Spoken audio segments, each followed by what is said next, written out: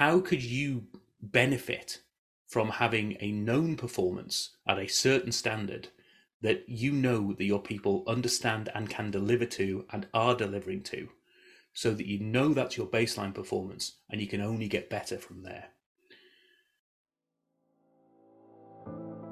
Hi, and welcome to Helping You Perform. I'm your host, Paul Teasdale. Over a career working with high-performing teams from across the globe, including 7 years working with Formula One team McLaren, I've learned a lot about what it takes to drive results.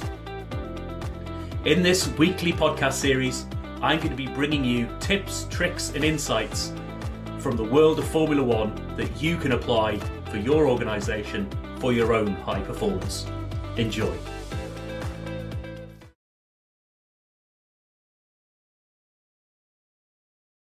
Hi, and welcome to another episode of the Helping You Perform podcast series, where I bring these tips, tricks and insights from the world of Formula One and other high-performing teams and help you to apply those lessons to accelerate your own performance.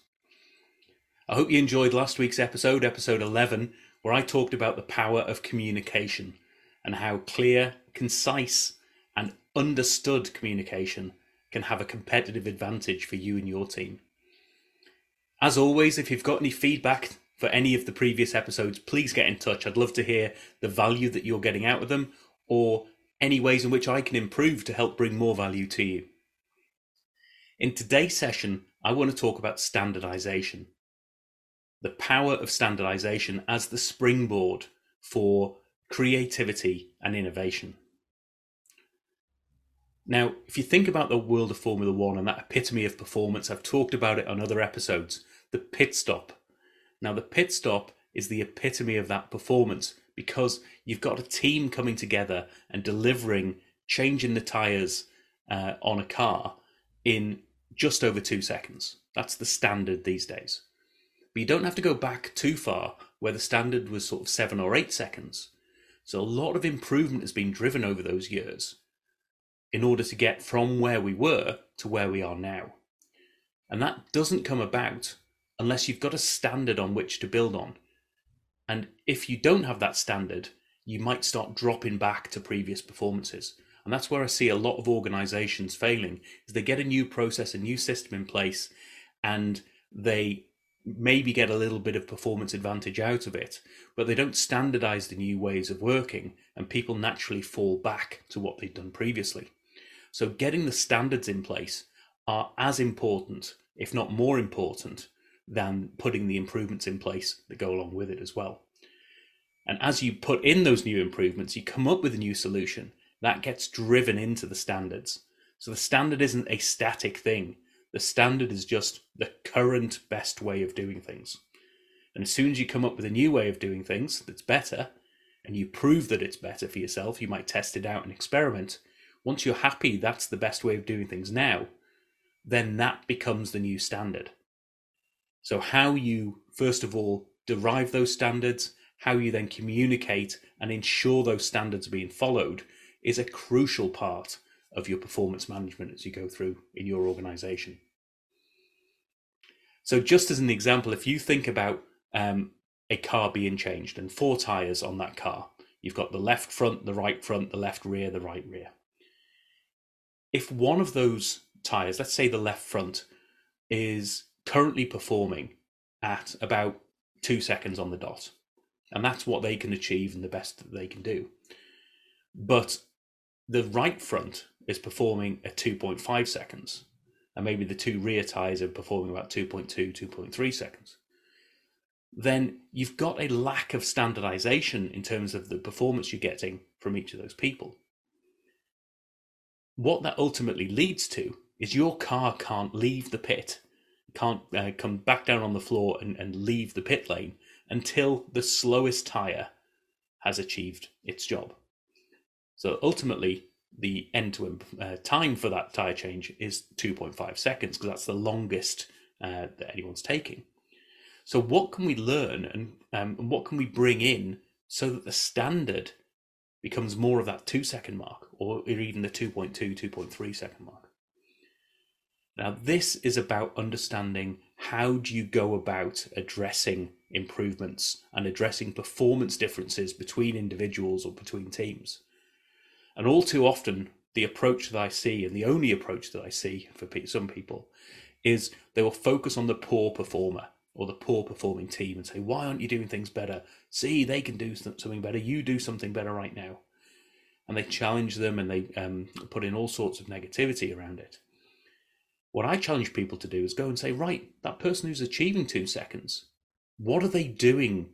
How are they doing that? Are they doing that in a legal way? Are they doing that in a way that actually they're cutting corners and that's too risky? Maybe the best standard we want is that 2.2 seconds on one of the other wheels. And we should be getting the front left rear tyre person to be working to a different standard so that they are achieving that performance but in a way that isn't as risky. So it's all about finding the best performers in your team and understanding how are they achieving that. What are they doing that's different? And what are they doing that you can apply to everybody? How are you using that as the standard for everybody else?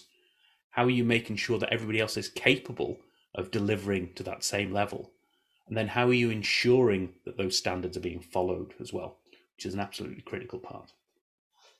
And once those standards are in place, you'll find a couple of real advantages. One, you get the overall performance improvement.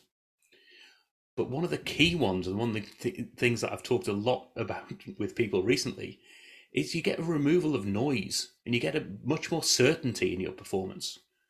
There's nothing worse than knowing in your organization, I could have a really brilliant day today. I've worked in a lot of manufacturing businesses. It's like we could have a great day today. We could produce 100 tons. But equally, we could have a really bad day and produce 20.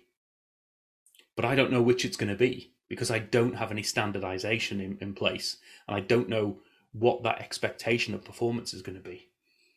So the certainty level is the starting point, and then you start to build on it through the improvement activity that we talked about in a previous episode as well.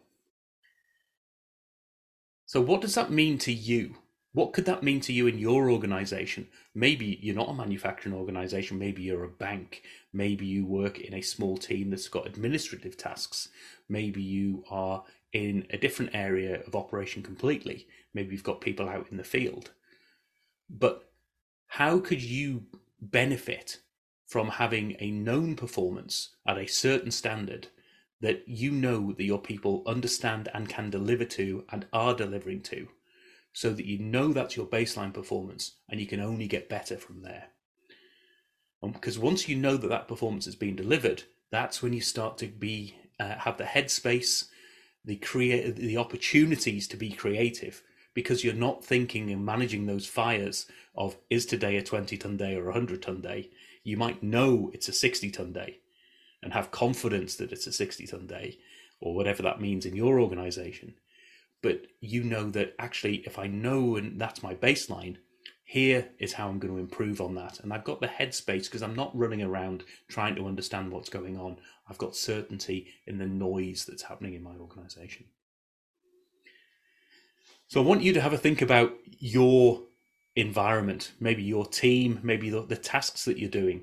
It might be as simple as the spreadsheets that you're operating on, the emails that you send out, the way in which your team are communicating to your internal colleagues. Is there a standard that's working really well? And what can you do to draw that out and to make sure it's spread across the rest of the team? It comes into its own in a lot of cases when you've got somebody who has to leave the organization for whatever reason. You might have somebody who's ill and you need a temporary piece. If you don't have standards, you've got to start from scratch and people have to learn. Well, what are they going to learn from? It's the standards that they learn from and the way in which they, those processes are documented, they're understood, so that's the standard to work from. You can only get better from there. So that's what I'd like you to do off the back of this session, is have a think about what's one process, what's one thing, one email, one communication, one process that I'm operating in my team, where I can just look at that and say, right, what are the standards? What are the ways of working where I can set a baseline here? And if that gives me certainty and gives me headspace, I can then start to be creative and start to be innovative as to how to get it even better. As always, I'd love to hear what you're thinking about these podcast series. I'd love to hear how you are gaining value from this. And if you want to get in touch, please drop me a line. Go to paulteasdale.co.uk. You'll see a box there. You'll get a pop-up, a free, absolutely no obligation, 30-minute chat with me so that we can talk about what this could mean to you and I could add some value back into your operation. I'd love to hear other topics that are bothering you at the moment, other things that you want to learn, other insights that you'd like to hear from the world of Formula One. Drop me a line at any stage, get in touch through that website, and I will see you in the next episode. Thank you for listening to this episode of the Helping You Perform podcast. If you found value in this episode, please take a moment to like, share, or review the podcast. You can reach out to me at any time, either through LinkedIn or through my website at www.paulteasdale.co.uk. I look forward to speaking to you in the next episode.